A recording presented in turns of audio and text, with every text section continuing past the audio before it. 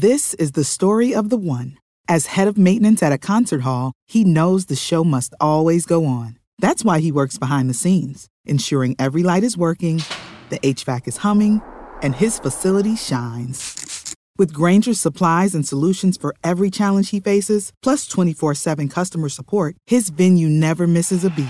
Call quickgrainger.com or just stop by. Grainger, for the ones who get it done. What's the easiest choice you can make? Window instead of middle seat? Picking a vendor who sends a great gift basket? Outsourcing business tasks you hate? What about selling with Shopify?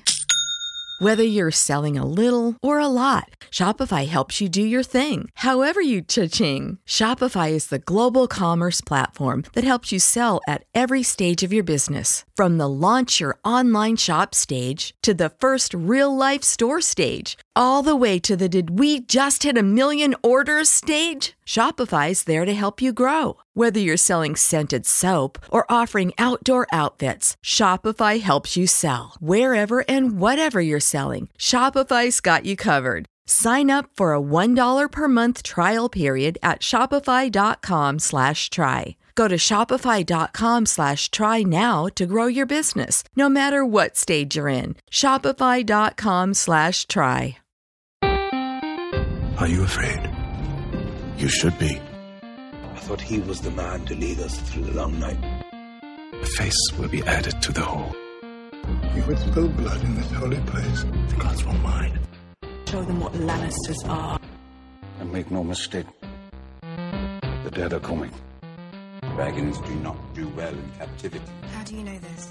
That's what I do. I drink, and I know things. They have no idea what's going to happen.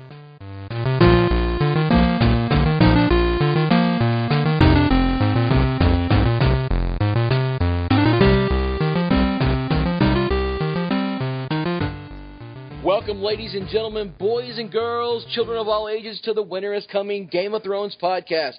I'm your host, Razor, and I'm here with Annie, Isis, and Corey.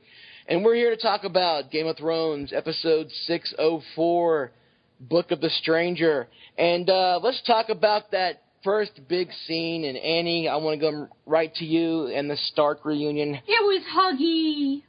It was great, wasn't it? It was so huggy. It was so... And the best part is that, like, I was so distracted by Jon Snow's new outfit that, like, I almost, like... I was like, oh, Jon Snow's wearing a new outfit. Oh, look, he's got the man bun. I guess the man bun is over. Oh, that's a really cool... Oh, now they're hugging.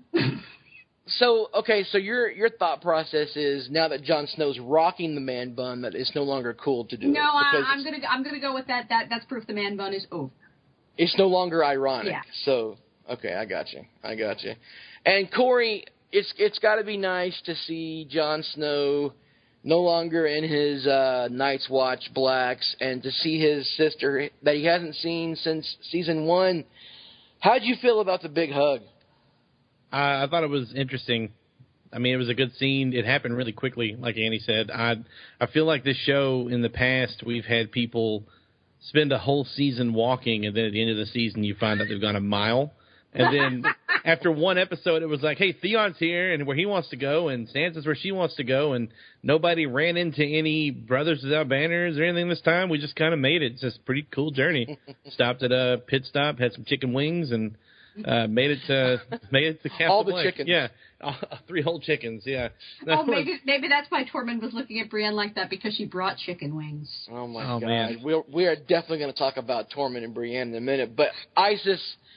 I saved you for last because I want to know about how you feel about your little cinnamon bun connecting with your Sansa. You know, I have to say, when I was watching it live and I was live tweeting it, I really didn't. I loved it, but I didn't appreciate it until I watched it again.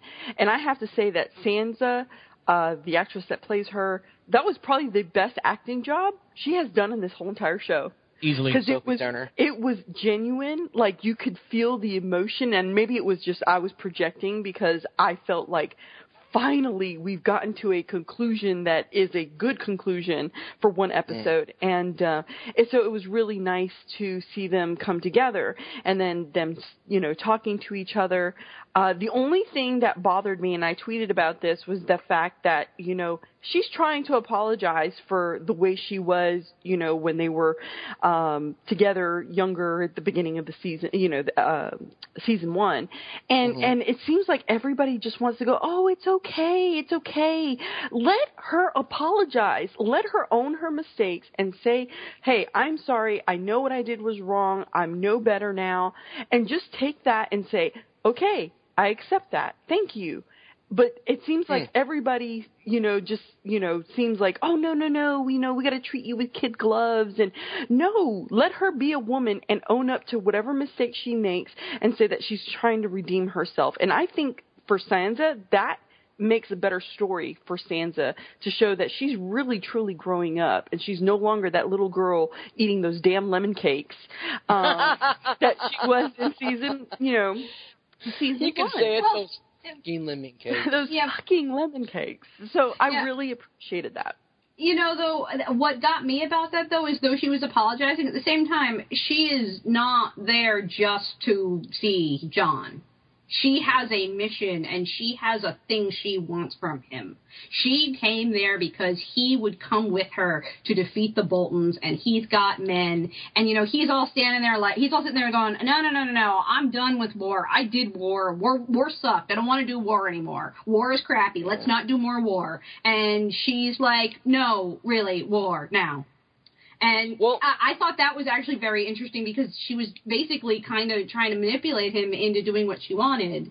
And, I felt like the apologies and all of that were a little bit in service of that. See, I don't know. I feel like I disagree. I felt they were genuine. I felt Sansa has made the full circle journey now. She's been through it all. She's gone from being she always wanted to be one of those little Southron ladies, the high ladies, the queen, giving golden babies to the king and all that stuff. And now she's come full circle now, and she's been through the ringer, and she's seen her brother now. And that hug was the facial expression. And you're right, Sophie Turner rocked that scene, and so did Kit Harington. It was amazing. And I gotta say, I think the apology was genuine. I think to me, and this is where the show kind of skipped over, and I'm glad you brought this up. There was no discussion of Jon's murder. There was no discussion of Sansa's rape at Ramsay's hands, their escape with Theon. There's a lot that's happened that they probably talked about in that room while she's sipping on that bowl of porridge.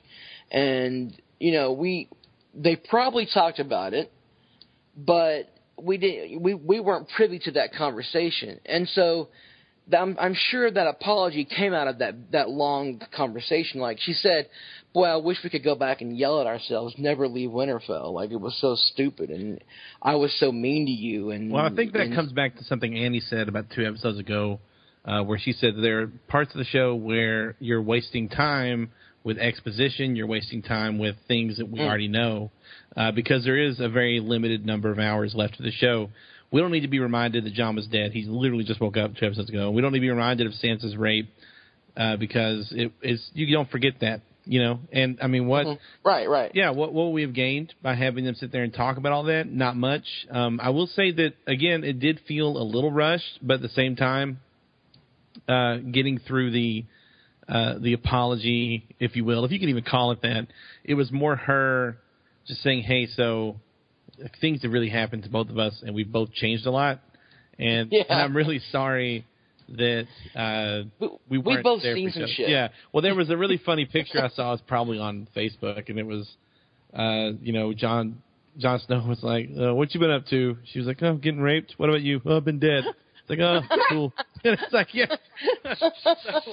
So, they've both been to some dark places, and that apology, I think, was less of a, hey, I'm sorry that I was a spoiled kid when I was younger. It was more like, hey, so I know that you might not know it because we just are seeing each other again for the first time in years, but I'm not a little kid anymore, and I've been through a lot of things, and I'm different. And I think Jon was acknowledging that. You could tell when you saw Sansa that she was different. So easily, because I'm someone who rags on her all the time. Not Sophie Turner. I think she was given the script she was given, but just one of the weaker characters in the show that keeps getting lots of screen time. Actually, this is a really good episode for a lot of the boring storylines, because a lot of them got really interesting really quick. So, well, and typically in seasons past, episode 4 is where the first 3 episodes kind of come to a head, and you get something really big happens. And of course, we had that this episode with the goddess of dragons at the end there. But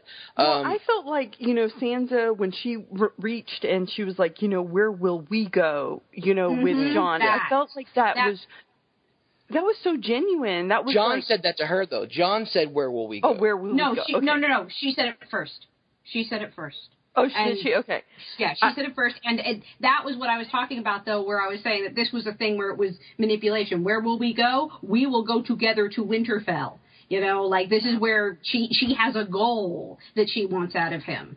Well, and that may be, but I really felt like it was a really good intro, because like I said, we've been waiting for these two people to try to meet with each other for so long. So it was really, really great as far as intro. And then Brienne, and this is something I did not notice when I first watched it, was when Brienne rode in, and let me tell you, Pod was looking all sexy on that horse. When they rode in, I was like, oh my God, this is so awesome. And then, when Tormund saw her, and he was eye fucking the shit out of her. Yeah. He was like, damn. He's like, this is a lady, and she couldn't stop looking at him because he's looking at her, but she's not quite sure why he's looking at her.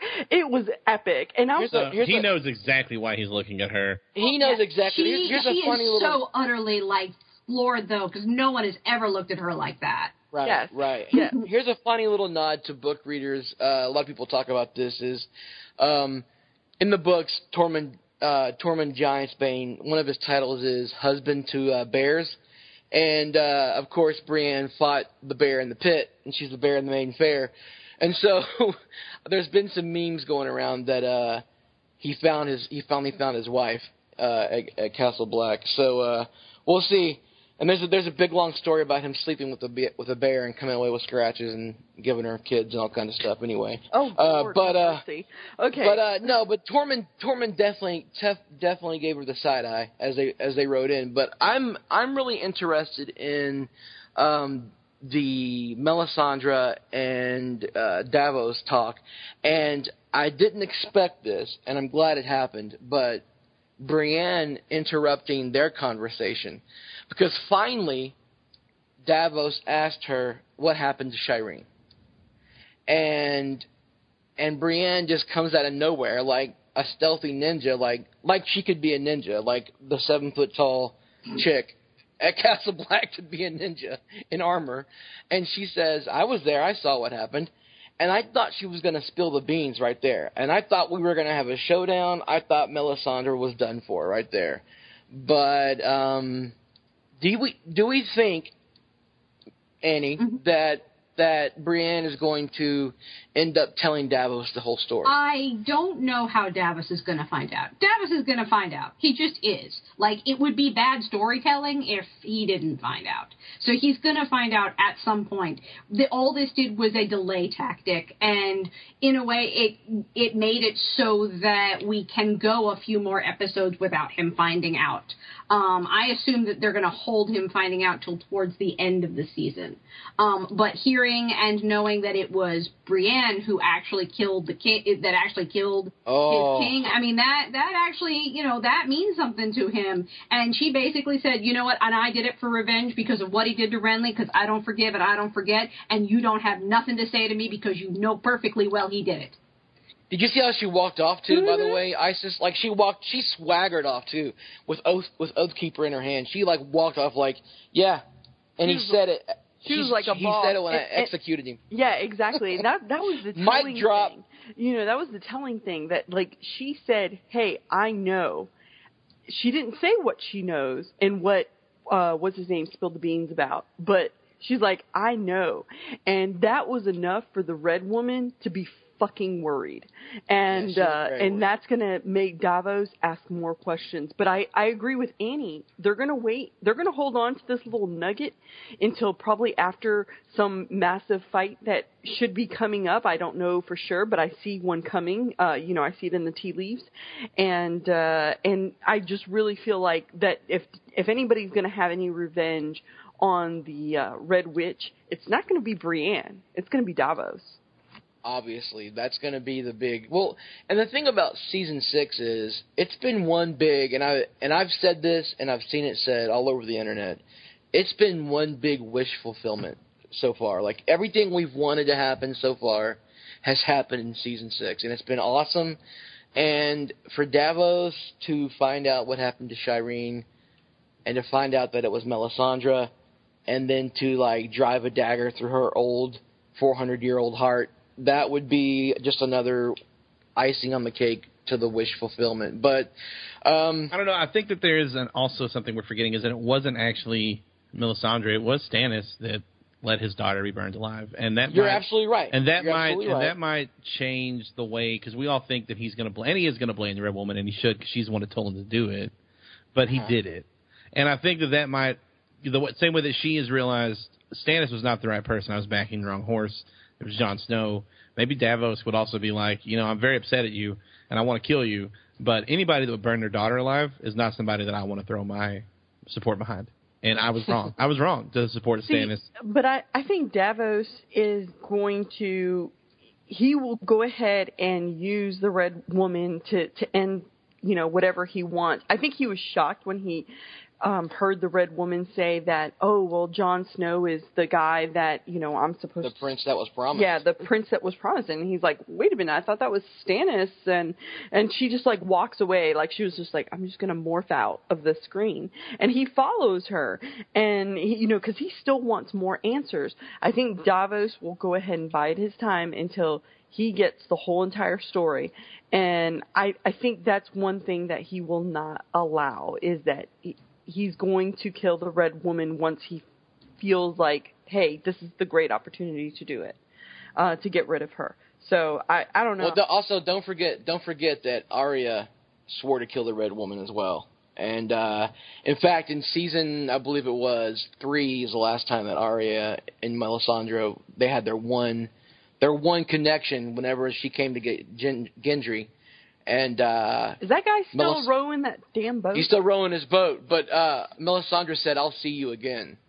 So I don't know. We maybe she'll see Arya again, maybe she won't. But there's still all kinds of things that could happen with Melisandre. We don't know. Well, I still say the Defender of the Vale should die way before Melisandre. Thank you. That's a great segue, because let's talk about that little wussy.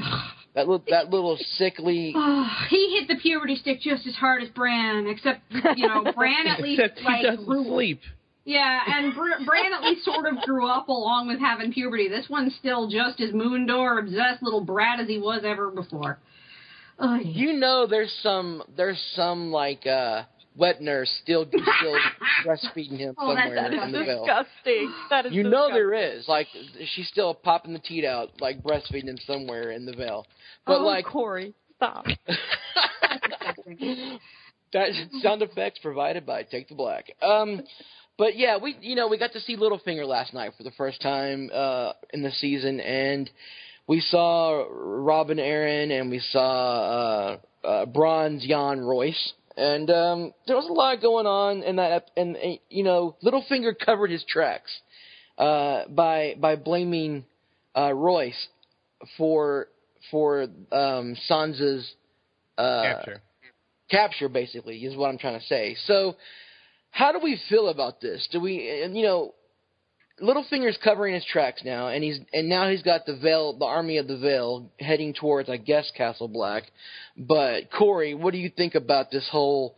Littlefinger's still playing Littlefinger. He's still playing the long con, and as far as anybody in the Vale is concerned, he had nothing to do with Sansa being captured by the Boltons. Sure, I think that he's got an end game. He probably has a couple options, honestly, in his mind of what would I do if this happens? What would I do if this happens?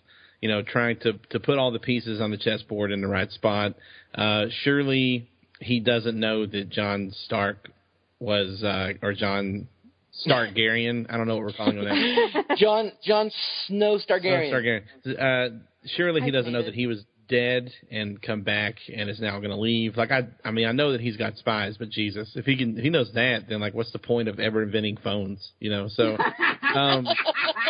I do think that what's ultimately going to happen, hopefully, if everything works out for the Starks, just as a family, would be for Littlefinger to take that army to join with the wildlings and Jon Snow and whoever else from the north, the bear people who I remember. The Mormonts? Yeah, those folks. And other family, because I know that there's a couple that have like turned their back on the Starks now and siding with the Boltons, but I don't know. I mean, that would be how Jon Snow gets an army together to fight Ramses and take back Winterfell, hopefully, would be to organize all the families in the north around him. But I don't know, man. I do know that. I just think Littlefinger, I don't know. I feel like he's got a lot of irons in the fire right now. even if Littlefinger brings the Army of the Vale to bear on the Battle of the Bastards in Episode 9, or even if he just shows up randomly at any point in the season, you can't trust him. And it's like he told Ned Stark in Season 1, the best thing you could do is never trust me. And I told you not to trust me, never trust Littlefinger at any point. And we saw the trailer for next episode, and Sansa is going to confront Littlefinger. So, I don't know if Jon's going to be by her side when she confronts him. Somebody's going to be with her, either Brienne or Jon. So, something could happen. We don't know. You know what? I felt like this week he was thinking on his feet in a way that we haven't seen before. Like when Royce was like, you basically lied to us, and he was like, I didn't lie. We were attacked. We were attacked, and you were the only person who knew where we were going. And basically, then he was like, okay, Robin, don't say actually throw them through the moon door. Okay, let's not actually throw them. Come on, Robin, don't actually say. Okay, good. We're not throwing them through the moon door. I don't have to deal with that right now. All right, Robin, now I need you to say this. I need you to say this. Are you going to say this? Are you going to say this? You said this. Okay, don't have to work on this anymore. Like, I felt very much like, especially in comparison to Sansa, who was very much like, in tune with how to get Jon to do what she wanted, and was basically very successful in getting him to agree, okay, we're going to go and attack Winterfell. Like, I felt like Littlefinger was kind of like playing fast and loose and trying to like grab the loose ends as he went, kind of thing. But much less in control than she is right now. I agree with Annie. Littlefinger has done really well working in the background, kind of like, smoke and mirrors, cloak and dagger kind of thing. Now, I felt like what he said at the very last frame of his scene, it was that his time has come to join the fray. And I felt like this is something that he really hasn't done up front. He's always been working in the background, and now he has to actually go kind of, put, his self out there. I don't think it's going to end well for him if he does put himself out there, because he just does a lot better in the background. He's kind of like Varys in that situation. So I agree with Annie that he's really kind of working on territory that he's not really comfortable with, because he's having to kind of be really upfront about this and kind of think on his feet a little bit, to make sure that he gets what he wants out of the situation. That whole situation, I was like, okay, that's fine. Let's go ahead and get him into what's going on, and hopefully he meets up with with Sansa, and she calls his ass out on it, because she got raped. Yeah, the trailer for next week suggests that she's going to do just that, and the question is, how fast will he be able to think on his feet to get out of that one? I think that's the difference between Littlefinger and maybe Varys, or where I think Littlefinger's downfall is going to come from is from him putting himself too far in the spotlight. By marrying, what's her name, crazy lady? I'm not good with names, y'all. I'm sorry. Lysa. By marrying Lysa, and then her dying suddenly. How'd that happen? And basically becoming. Not just becoming a guy that kind of operates behind the scenes, becoming a guy that has put himself in front of everyone, in front of the army and in front of everyone, and saying, clearly, obviously in front of everyone, manipulating that kid into doing what he wants. People are going to notice that, and I think that his boldness is going to be his downfall, and that's why I'm not positive that he's going to make it to join Jon. So I'm with Corey on that one. I think that Varys has done a really great job of just kind of like, hey, I'm behind the scenes and I will, tell you what's kind of going on, behind the scenes and stuff like that. But I am not going to make like moves to where, that it would actually kind of do something. You know why? Because he doesn't have a dick. He doesn't have like that thing. Like Theon? Yeah, like Theon Greyjoy? All of a sudden Theon doesn't care about being in the front either. It's like that's and that's a great segue into Theon Greyjoy. Now he's back in the Iron Islands. Hashtag dick in a box. Theon is now back in the Iron Islands, and his sister. Can I just say that him and Sansa split up in the same episode and arrived at their destination within like 2 minutes of each other. It's like, what middle point were they at where they were like, yes, this is where we'll split up. It is exactly an hour from Castle Black and an hour from the Iron Islands, and we will get there at the same time because continuity. I just thought it was so funny. They were using the same boot key that Tonks used to get to Winterfell. They traveled by map like it's nothing. They must have gotten that little thing from Littlefinger, because he gets to just kind of the teleportation. Yeah. Anyway, Theon's back in the Iron Islands, and his sister's not. Well, she wasn't too pleased to see him. The last time she saw him, Ramsay Bolton, shirtless Ramsay Bolton, and his 20 good men defended the Dreadfort against an attack of the Ironborn and kept Theon there because he called an alarm because of Ramsay's psychological warfare and torture against him, and she lost men to him because of that, and now her father's dead, and she thinks Theon's there to try to win they're calling it the Salt Throne, which is so weird to me, but whatever, they can call it the Salt Throne if they want to, and so now he's there. He's standing in the room where the last time he was standing there, his father was there, and he was standing in all the Stark finery, and his father was like asking if he paid the iron price or the gold price for it, and he was like ripping the brooches off of him and taking the little frillies off of him and like, hey, no son of mine is going to do this, blah, blah, blah. And now he's a beaten, broken man. And he's told his sister that, I want you to rule the Iron Islands, and I want to help you. And this is something that I've said before. Theon Greyjoy can be the hand of the queen. Like, he's got all the makings of somebody who can be a great counselor because he's seen that. He helped Robb when Robb went to war. He's a great strategist. Like it or not, he was privy to Ramsay's inner workings when Ramsay took over things and was wreaking havoc over the north and Moat Cailin and the Neck and all that stuff, and he knows how to do things. Basically, the inner workings of government. He was raised highborn, basically, so he's the perfect person to be the right hand to Yara.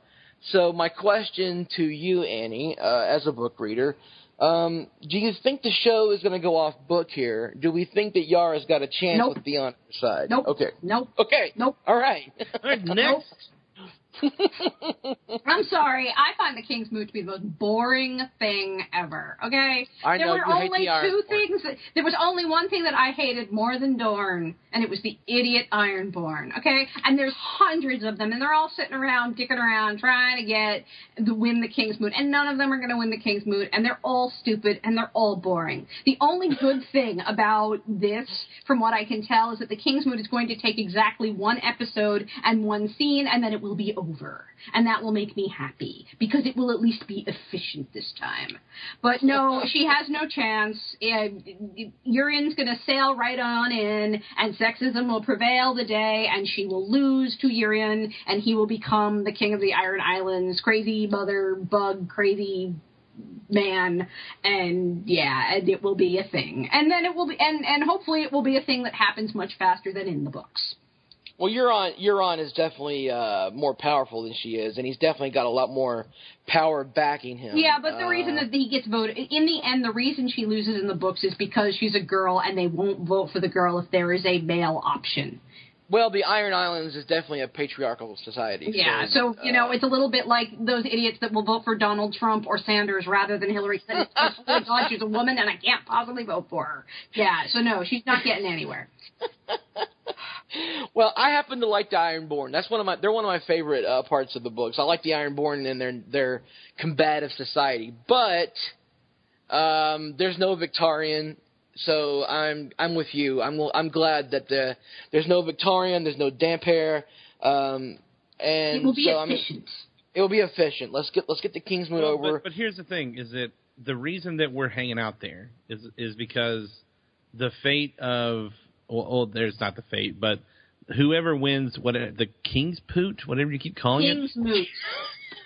Whoever wins the Game of Thrones in the Iron Islands. King's Poot. Yeah, whoever wins that, if Yoda wins it, and then Theon is at her side and can help advise her, I mean, I think there's a pretty good chance that would I don't know, maybe the Iron Island could help out some of Theon's buddies who were there for him in his time of need, like Sansa Stark and that family. So, I mean, I think that there is that potential that they're at least hinting toward that maybe if Theon has that kind of power again and can get in her ear and say, hey, we need to back these good people, not these bad people, that could be something in the future that could come to play a big part, especially a Navy or something. So, I don't know. I think that they're hinting around that, dancing around. There's somebody else who needs a Navy a lot more.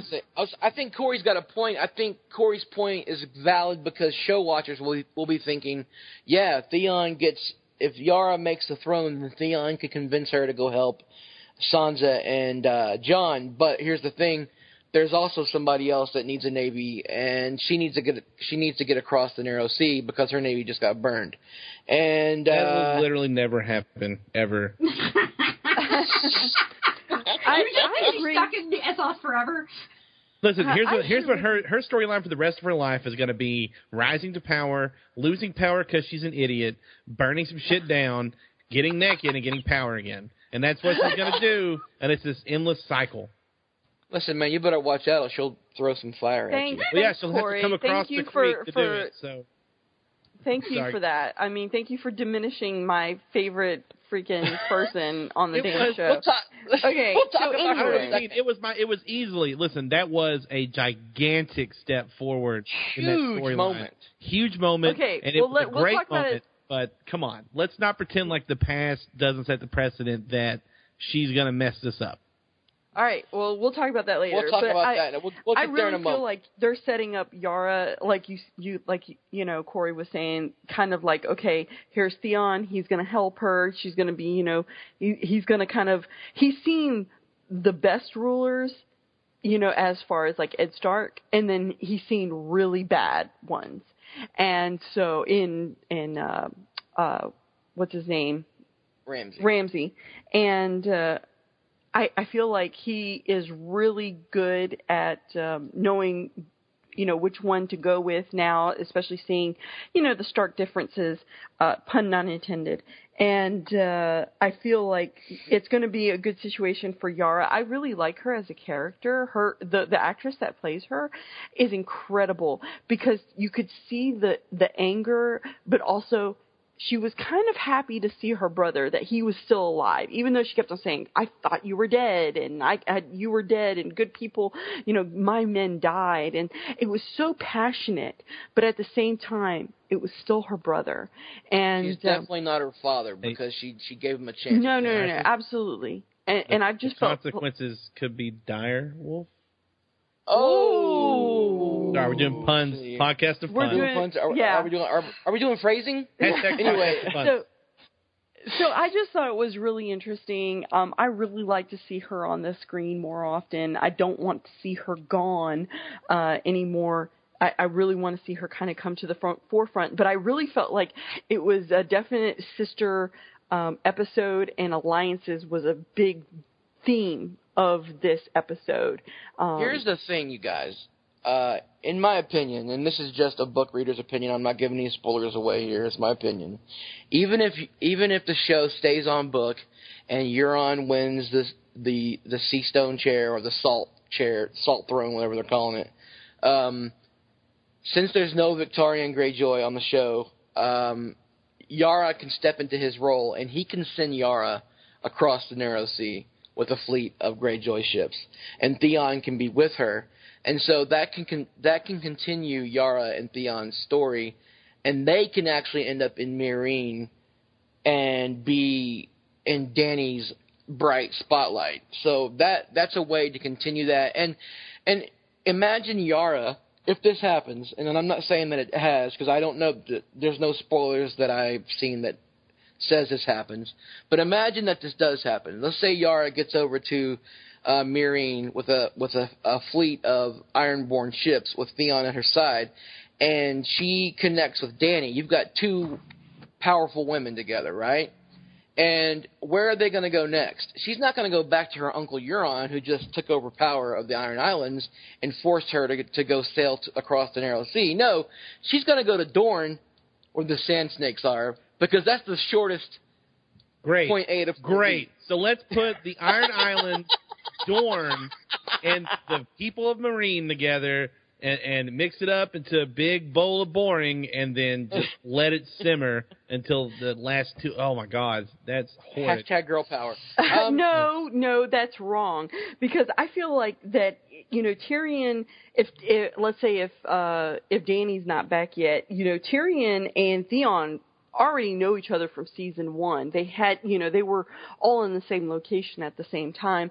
So I feel like that he can kind of like bring this kind of situation together where the hands of the queen, and I say that with air quotes, can kind of, mix this whole thing together with Dany and Yara, because they're two drastically different kind of women, if you will. But I think that they all have a common enemy, and I think that Yara, she has nothing to go back to, I'm supposing, from what I've heard you guys talk about. I'm not a book reader. Well, and speaking of Tyrion, in Meereen, he made peace with the slavers, and that was something that I didn't see coming. I kind of expected all night long, for that entire scene, for like when the prostitutes or the dancers or whatever they were came in to the masters, I kept expecting them to cut their throats, or I kept expecting Tyrion to lead them down to the dragons and throw them in the room and let the dragons eat them.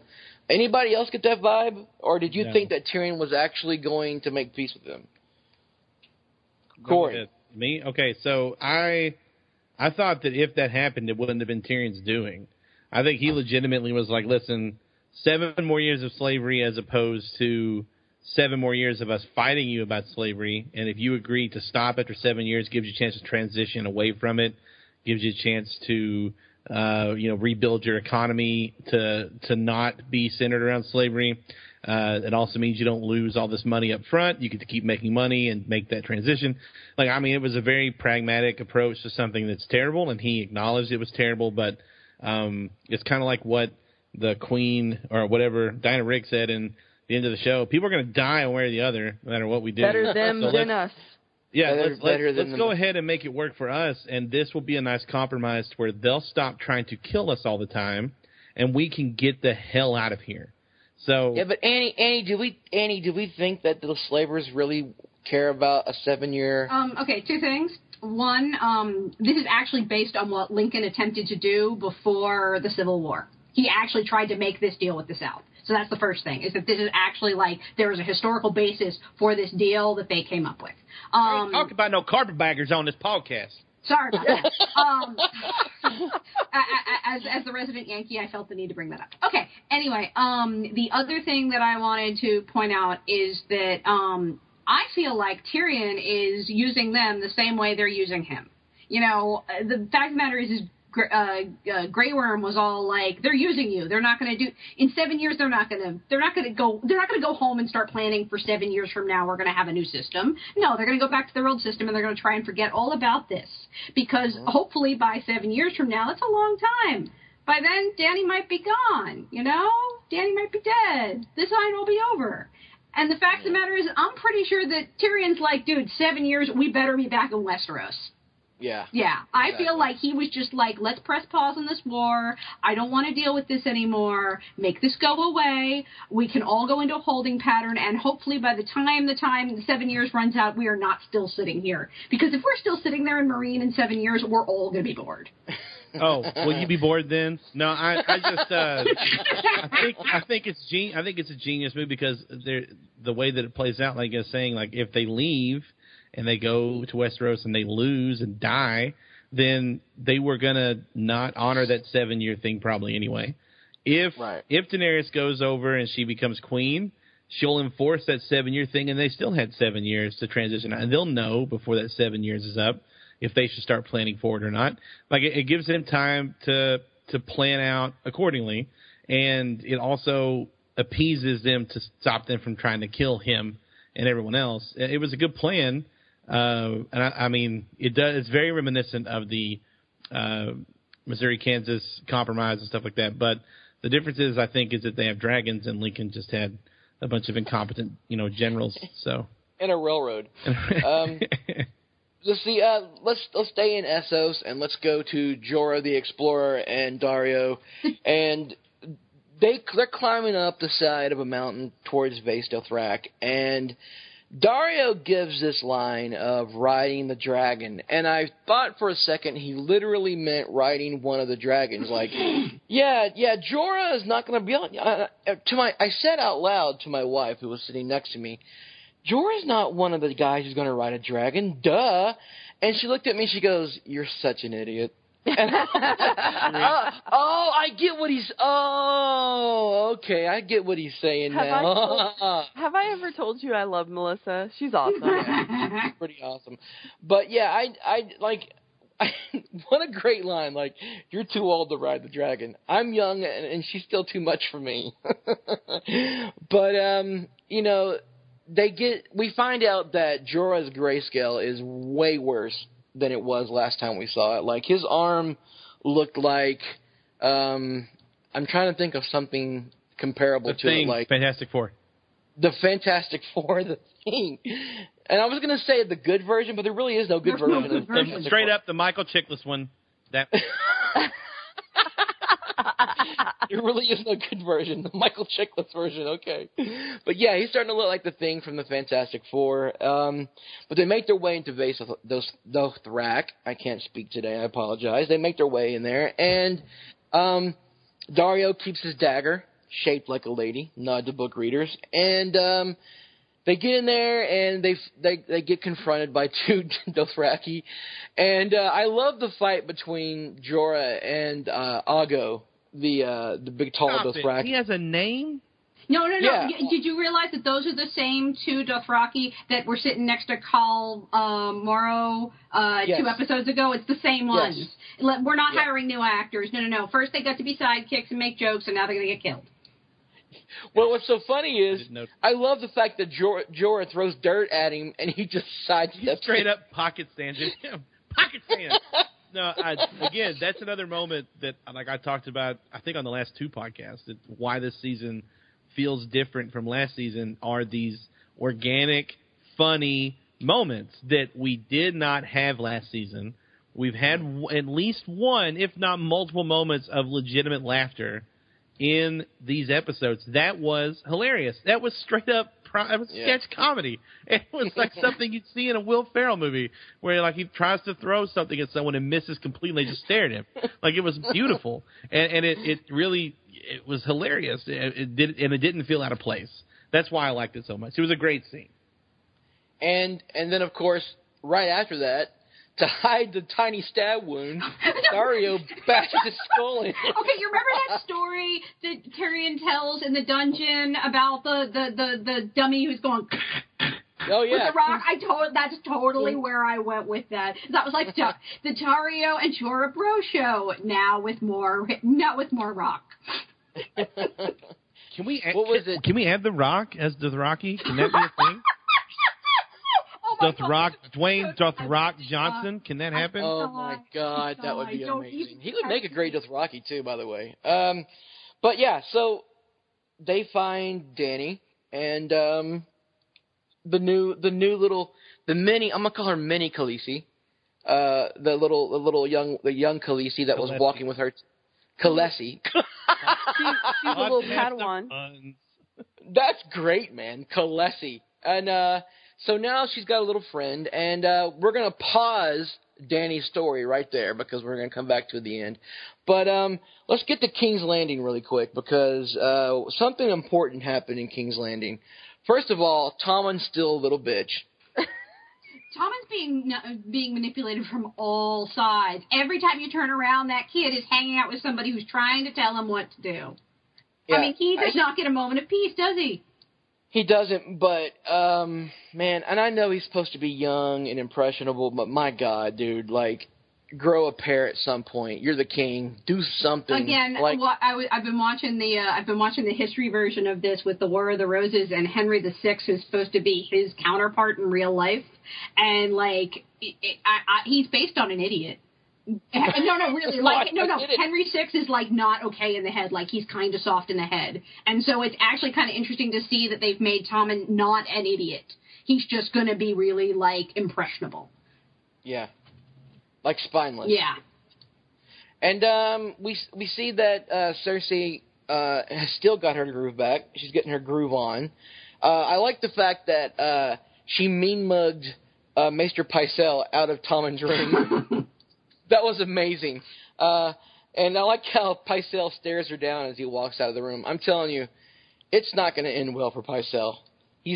I'm predicting Pycelle is going to have a nasty ending to season 6. But, can it please anyway. happen? Because he's one of those characters that I feel like just sucks screen time. And partly because it's like the slow shuffle he does when he leaves. And like we know from like season 1 or 2 that that's an act, and that's part of the reason why he's still alive. And that's why it's so funny. But at this point, it's like we get it. He doesn't like the other guy. Move on. I tweeted last night. Like, what would be even funnier is if Game of Thrones did a running gag where he farted in every scene he was in. Like once an episode, every time somebody looked at him, he farted out of being scared. You know, like he passed and like he did a Deadpool last night. He hashtag drive-by Cersei. That'd have been hilarious. But I felt like Cersei was like internally screaming when Tommen told her that he had already talked to the High Sparrow. Yeah, I feel like internally she was like, "What?" And then I felt like Tommen kept her cool, didn't she? She did, but I felt like that Tommen showed his how naive he was when he said, "Well, I know you don't you don't like Marjorie, do you?" Well, fucking duh. Like, who doesn't know, Captain Obvious? Well, he's actually, he is now getting a clue, though. That's a thing that a year, this time last year, he was not even smart enough to figure that out. He's at least figured that out now, and that's not good for Cersei. Well, but I still feel like that he's always going to go ahead and defend his mom because, immediately after that, she says, she goes, "Oh, well, look what they did to the king's mother," and really kind of try to turn it around and be like, "Okay, let's not think about Marjorie right now. Think about what they did to me, damn it." And well, it's working because Cersei she's now formed the Lannister Tyrell alliance because now she learned from Tommen because she went and talked to her son that the High Sparrow is planning on making Marjorie do a walk of atonement, just like Cersei did last season. So, in order to stop that, for some reason, Cersei doesn't want that to happen, and I'm not really sure of the reason why. Any inside scoop of why? Any reasons why? Thoughts? Why Cersei wouldn't want Marjorie to be shamed like she was shamed? I don't actually understand. Believe that that's what Cersei learned from Tommen. I don't think that's what Cersei actually learned from Tommen. I think that Cersei made that up in order to get Olenna on their side. Okay. I agree with Annie. I honestly don't think that's what I don't know what she learned from Tommen, but I'm pretty sure that she was basically using that to get basically Lady Olenna to do what she wanted, which, they've decided what they want is they want the Tyrells to bring in a huge army and basically let them in. Can I just say, though, like, how fast is that going to backfire? Okay? You're going to let a huge army, and you're going to give them the key to the gate, and you're going to let this entire army come on into King's Landing. What are you going to do after Marjorie gets out? That army ain't going to leave, and that army ain't going to be answering to you. What happened the last time a great army was led into the gates of King's Landing? I believe Jaime stabbed the Mad King before they actually made it to the gates. And Tywin Lannister sacked King's Landing. Yep, that would be exactly what happened. So, I'm just saying that in the history of all of the very bad ideas that that Cersei seems to have, this seems to fall into that same category of not thinking past the first step. Well, that's what when Cersei plays chess, she doesn't think past that first move. But I don't know what's going on, because I really sincerely don't know what's going on, and Jaime's behind it. And he's backing his sister, and as they're talking, and Lady Olenna is behind it, and they've got Kevin, which, by the way, I'm not happy with the way they're portraying Kevin this season. I've always liked Kevin Lannister. He's always been one of my favorite characters from the books. Even though he's a lesser character, he's not a main character. I've always liked him. And he's just seemed like this season he's been like a crotchety old curmudgeon. I don't know.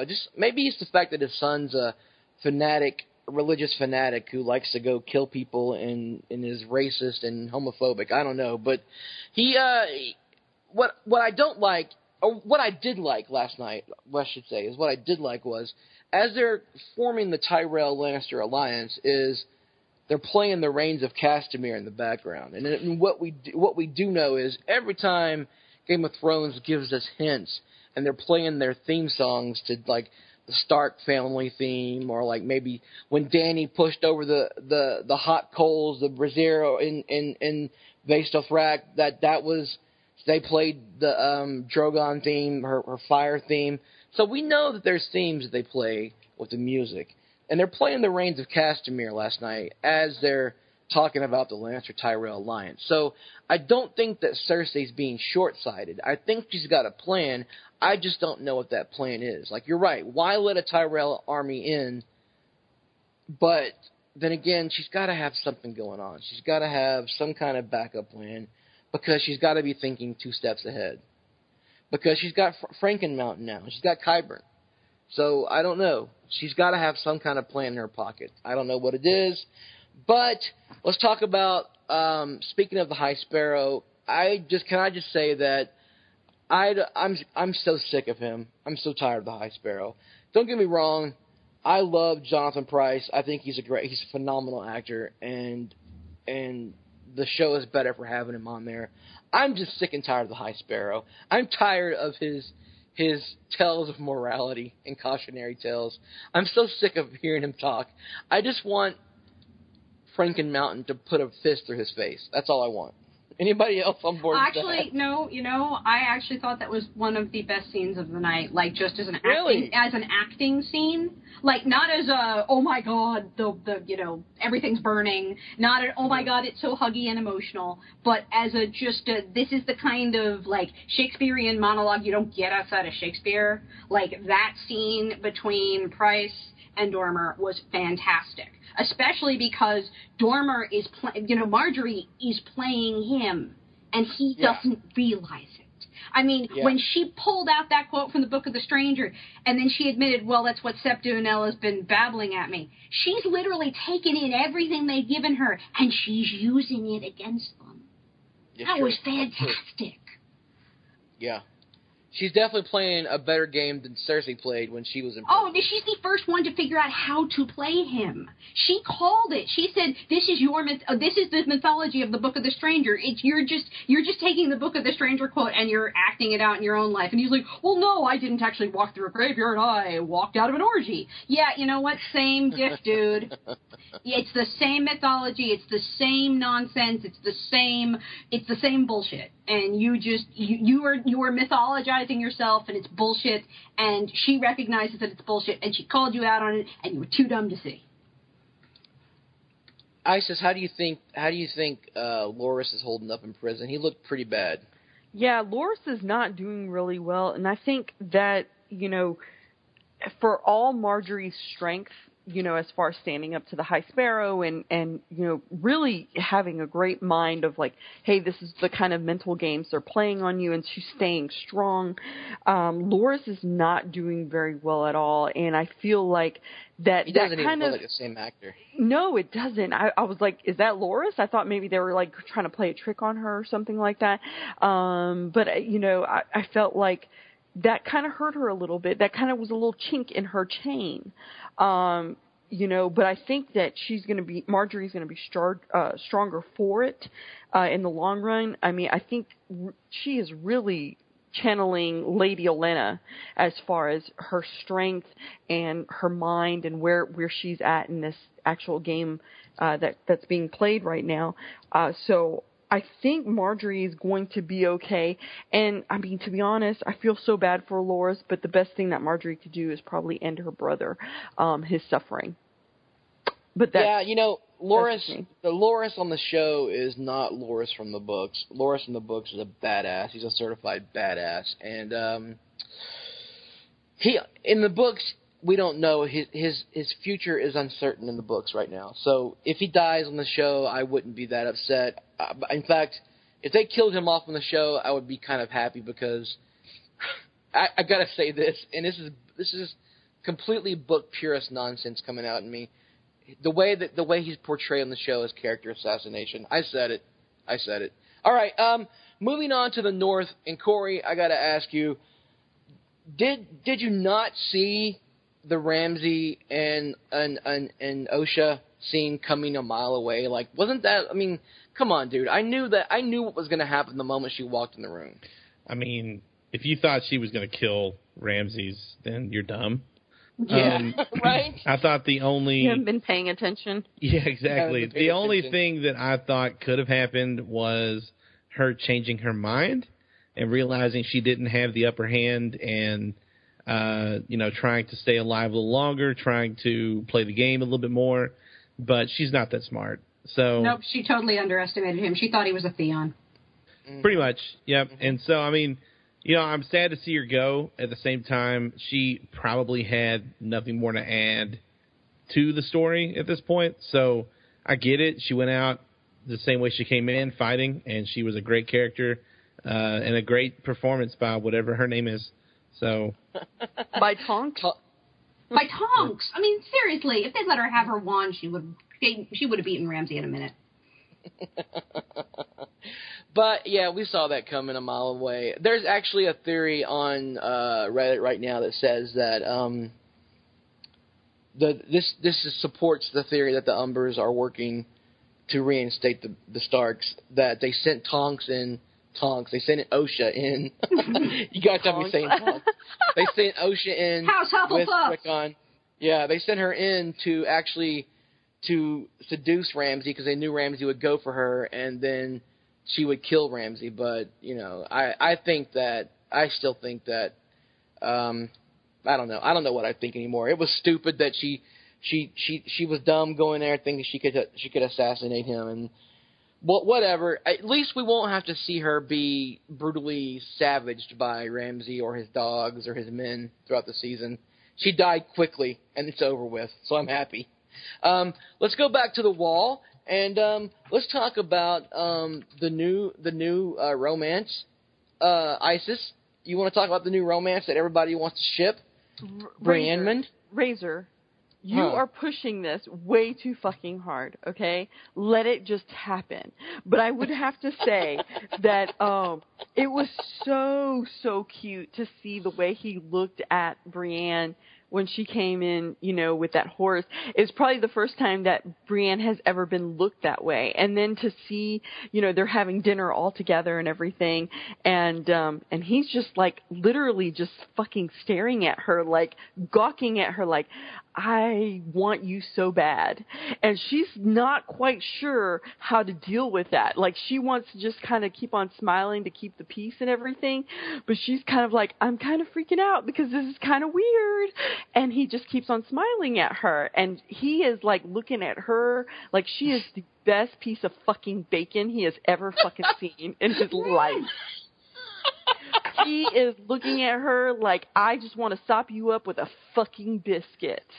And if you don't understand these sayings, Google them. They're Southern sayings. But anyway, she didn't know quite how to deal with it. And it was so funny with Ed, because he's like watching this exchange happen, the I fuck go on, and he's like, well, there's somebody for everyone. And he's just like, shrugs, just like, whatever. I loved it so much. It was so, so funny. And it was one of, like Corey said, one of those moments that was just organically funny. Like, I don't know if it intended to be funny, but it was fucking for hilarious. Sure. He was looking her up and down. Oh, my God. He was just like, it was so funny. I literally laughed out loud because I think I laughed out loud just for what her face looked like, and then Ed's reaction to it was just hilarious. Well, just wait till he sees her fight, and then, he's not going to be able to hold it back. Like, he's going to have a hard on. He's just going to be like, oh my God, she's the best thing ever. So you know how wildlings prove their love for each other in their culture. They kidnap the men, kidnap the women, and if the men are able to keep the women from escaping the first night, then they're married. So that's all he's got to do. That's all he's going to do. That's all he's going to do is knock Brienne out, take her back to his cave. I just tried to picture him throwing her over his shoulder, and I failed. That is awesome. I did not know that as a non-book reader. I did not know that, but now I think it has enhanced the story in my mind because of that little piece of data. I think it's going to be really interesting to see, because I was shipping Brienne and Jaime for the past couple seasons now, but I think this guy he could give our girl what she needs, which is a good dip digging. Whoa, you thought I was pushing it too hard. Yeah, seriously. Sop it up with a biscuit. I know. I've been drinking. I love it. Well, let's talk about the big moment that happened at the Wall before we go to the finale. And that is a moment that I've been personally looking forward to for last season, all of last season, and that's the pink letter. The pink letter is the reason they call it the pink letter is because Ramsay Bolton sends a letter to Jon Snow at the Wall, and the reason it's called the pink letter is because of the pink wax that's sealed on the letter. There is some confusion. It's not because it's wrapped in human skin. No, that's not it. It's because of the pink wax. Is he Ramsay Dahmer? Yeah. Oh, man. You are just on fire tonight. Anyway, I want to ask you, Amy, because you're familiar with the pink letter. The show Pink Letter was so much worse. Oh, it was so much more over the top. And you know what? This was played into my whole thing about how Sansa was trying to manipulate Jon into doing what she wanted, which is to come with her and take back Winterfell and kill Ramsay for her. This is what she wants from him. And Ramsay literally played into her hands. Seriously, could he have handed her a better reason for her to be like, no, you have to come with me and kill this man?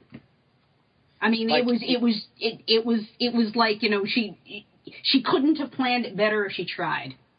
Yeah, because first of all, he admits he has Rick on. Then he says, "I have his direwolf's fur on my floor." And then he says, "If you don't bring my bride back, I'll rape her and I'll kill it. I'll have my men rape her." And it's like, Jesus, dude, like you're giving her all the ammo you need. Like Jon was already on the fence about helping her out. Now this is it. He's going to gather a wildling army, and now they're going to go. Their next stop is probably going to be Bear Island and the home of the Mormonts, who we saw last season. Lyanna Mormont, little bitty Mormont, send a letter back to Stannis, who said that she bent the knee to no king but the true king of the North, and his name is Stark. So they're going to be throwing their support behind the Starks, and hopefully there'll be a few more houses from the North who get behind the Starks, and they're going to be going towards Winterfell. And I don't know where the Army of the Vale will come into play, but at some point we're going to have in Episode 9 the big Battle of the Bastards, and it's going to be amazing. But let's get on to that amazing, over-the-top, probably best visualization finale I've seen on Game of Thrones yet, and it's Dany going into the Temple of the Dosh Khaleen, and all those calls sitting around trying to decide what they're going to do with Dany. And, of course, in typical Dothraki call fashion, they're talking about raping her and having their blood riders rape her, and then their horses rape her, blah, blah, blah, blah, blah. And then she touches that fire, and she spills it over and catches everything on fire. And I just, when I watched it, I had no idea this was coming. I had no idea this was going to happen. I had no idea how Dany... I thought that Drogon was going to come in. I thought that maybe she sent Dario and Jorah out with, maybe some bait to bring Drogon in to help her out. I didn't know that this was going to happen. And all of a sudden, there it is. She is immune to fire, apparently, now, and she's... Not only is she the mother of dragons, she's the goddess of fire and dragons. And she burned and killed all of the Dothraki calls, and she is now the one leader of the entire Dothraki nation. And that means a lot for Dany's story, because now she has her army. She has her Unsullied, she has her mercenaries from Dario's second sons, and now she has her Dothraki screamers. All she needs is that fleet to get across the Narrow Sea. But I want to get each of you guys, I want to get your reaction to that. I'll start with you, Corey. How did you feel about that whole scene, how it unfolded, and then with Emilia Clarke walking out naked? And by the way, that was Emilia Clarke. That wasn't a body double. And that's the first time she's done that since season 1, right, Andy? Season 3. That looked really CGI to me. No, it's actually her. That was her. Oh. And we can talk about that after you give your opinion. But sure. Go ahead and I want to hear what you thought about it, the visualization of it and everything. Just lay it on me, brother. Well, the whole scene set up so beautifully to me, starting the night before with Sir Friendzone and I don't know the other guy, knife Dario. guy. Yeah, Dario. Where they found her and she was like, "No, I have an idea." So the whole idea being her concept for how to do this. I'm assuming that Dario and Jorah snuck into the temple of the rape council and kind of soaked it in oils or something to make it burn faster and be more deadly. They also clearly locked the doors when they went in behind them. It was. Well, they did. You saw that. They killed the guard and put a log in the door. Yeah. So they clearly have been in there and made it more flammable. And her speech was great. It was an outstanding speech. Walking around the entire room, and her mannerisms and her confidence and everything at an all-time high, which was great. And the close-ups of her hands on the fire that I think was there maybe to remind people, like, hey guys, remember, heat doesn't affect her. And then she pushed it over and things went. I mean, it was very much. It was some of the best visuals we'd seen in a long time, especially with the fire. It was some of the best visual storytelling with her walking around the room and establishing her dominance, standing higher than them whenever she was knocking over the fire. And it showed that she's smart enough to execute a plan of attack. She knew exactly what to do. People would get, to set it up the night before and everything. It was easily the best scene in a long time, maybe ever, for Dany, because it showed that she legitimately wants this and is smart enough to go get it. I agree. The last time I've been this excited for a Dany scene was when she used Drogon to say it. Well, of course, last season when she flew away on Drogon, but when she took the whip from the master and said Dracarys, and they sacked Astapor. That was amazing. That was a great scene. Yeah. And she got the Unsullied. So Isis, what was your thoughts on the whole final scene? Oh, I completely enjoyed it. It really felt like, all those times we heard Dany rambling with her titles and all that stuff. It really showed, I don't want to say that she's a genius, planner as far as an attacker or anything like that, but she can go ahead and string something together, and that she can actually think like these people and come up with a really good plan to free herself. She didn't use, she did have Dario, and she had Sir Friendzone and stuff like that. And Khaleesi. And Khaleesi, her Padawan. I love it. But I felt like really she kind of came up with an idea, and this is what she was going to do, and she was able to execute it, and it came to fruition the way I think that she wanted to. Not only that, but it kind of reminded us that she is the freaking mother of dragons and fire and all this shit, and that there's a power within her that we've, I think, taken for granted the last couple of seasons because she's been stuck in fucking Meereen.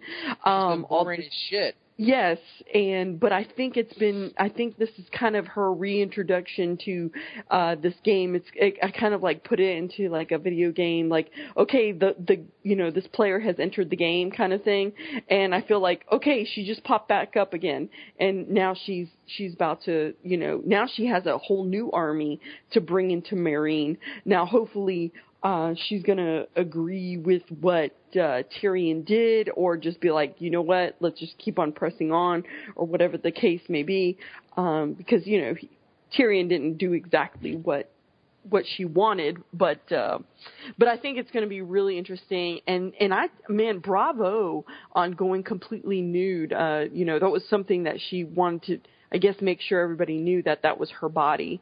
She's made comments before where she wasn't going to do nude scenes anymore. No, that's not correct.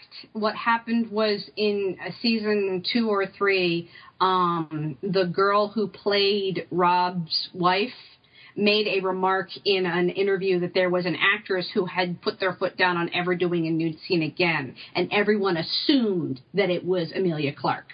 Emilia Clarke has never herself said that. But the fact of the matter is that it was taken so as gospel that that's who she meant, that some of Clarke's quotes since then have actually been taken and twisted to fit that narrative. It was actually Hodor. It was Hodor. I didn't know anything about that, but I just feel like, hey, Emilia Clarke has been working on her fitness. You go, girl. And she looked really, like I said, she looked like so regal. It wasn't like, oh, here's a naked woman. It was just very regal of her. Like, here I am, bow down to me. And even Dario, who is kind of,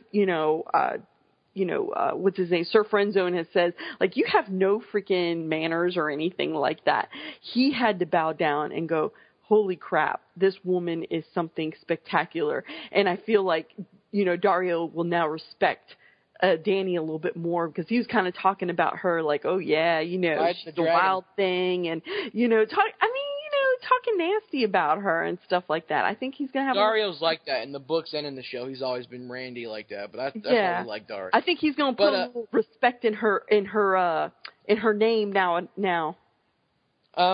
Annie, let me ask you from the book reader's point of view. You and I, we were always kind of the opinion that, at least I was, that from George R. Martin's words, that Dany really wasn't impervious to fire, that it was kind of, she was kind of heat tolerant, maybe. Well, no, I kind of always got the impression from his quote that he said was that it was basically kind of a one-time thing, and that once the eggs were incubated, she was no longer able to do it. That it was she only had that power until the eggs hatched.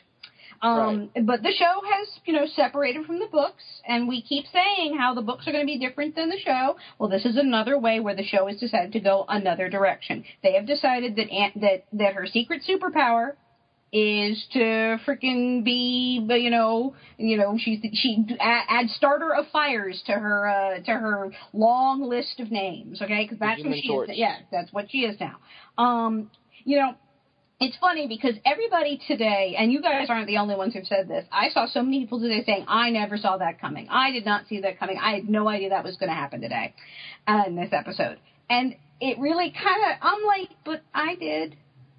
I knew this was going to happen, and I was pretty sure it was going to happen this episode. Because if you looked at the spoilers that we gathered over the fall, there is a scene where she is riding at the head of the Dothraki horde, and it's a huge Dothraki horde she's riding at the front of. And Jack Bender was on hand to direct, so I knew that had to be episode 5 or 6. We knew that they built that huge temple in a desert in Spain, and not only did they build it in a desert in Spain, but they built it in a place where people could get pictures. So and I remember reports of fire and smoke coming. Yeah, no, that literally there was. We saw them build it. We saw them film in it, and then literally like the next morning, it was ashes.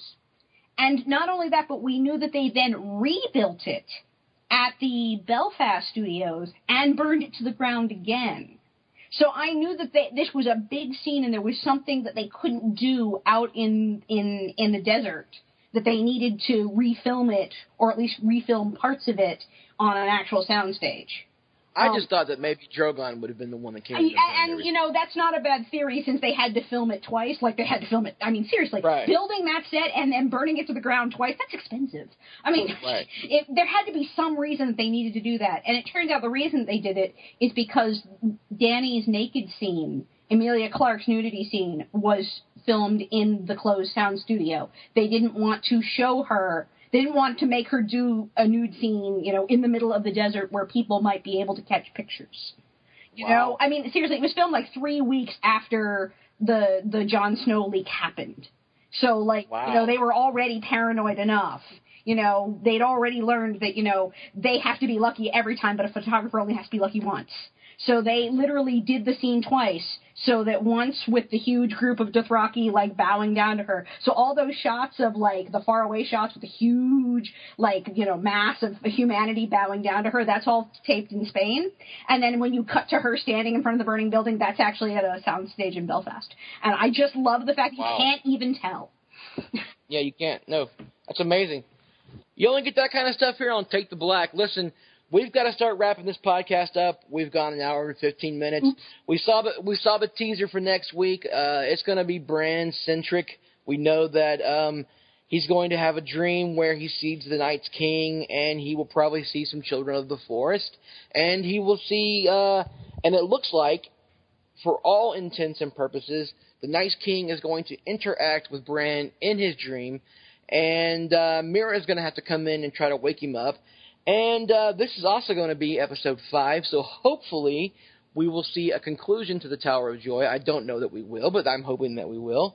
And we're also going to see Sansa confront Littlefinger. There's going to be a lot of stuff going on next episode. I think we're also going to see a young version of Melisandre.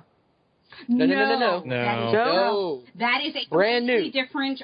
There were red priestesses everywhere in Essos. Yeah. Just because they all wear the same necklace. Yes, I know. Like, I actually saw that. I saw that shot in the trailer, and my reaction was, I wonder what she looks like when she takes the necklace off.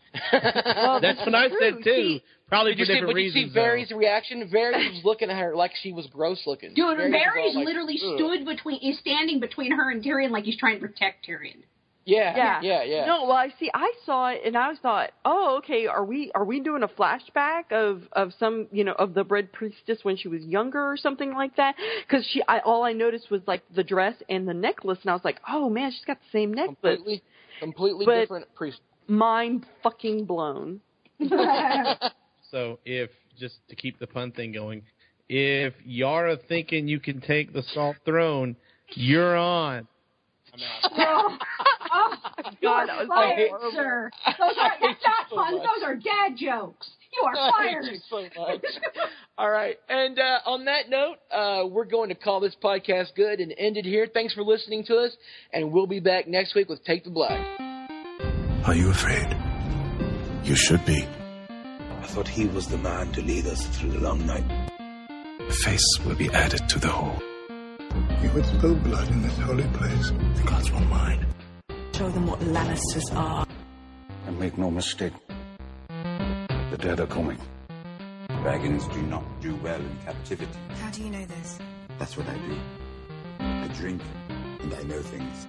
They have no idea what's going to happen.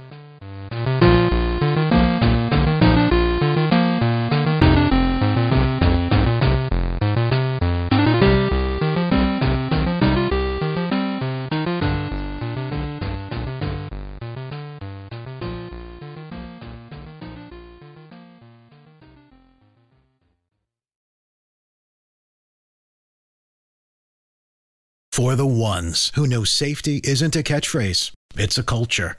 And the ones who help make sure everyone makes it home safe.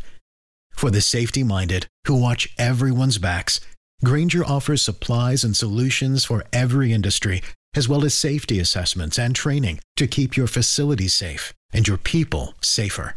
Call, click Grainger.com, or just stop by. Grainger, for the ones who get it done. When you need mealtime inspiration, it's worth shopping Kroger, where you'll find over 30,000 mouth-watering choices that excite your inner foodie. And no matter what tasty choice you make, you'll enjoy our everyday low prices, plus extra ways to save, like digital coupons worth over $600 each week. You can also save up to $1 off per gallon at the pump with fuel points. More savings and more inspiring flavors make shopping Kroger worth it every time. Kroger, fresh for everyone. Fuel restrictions apply.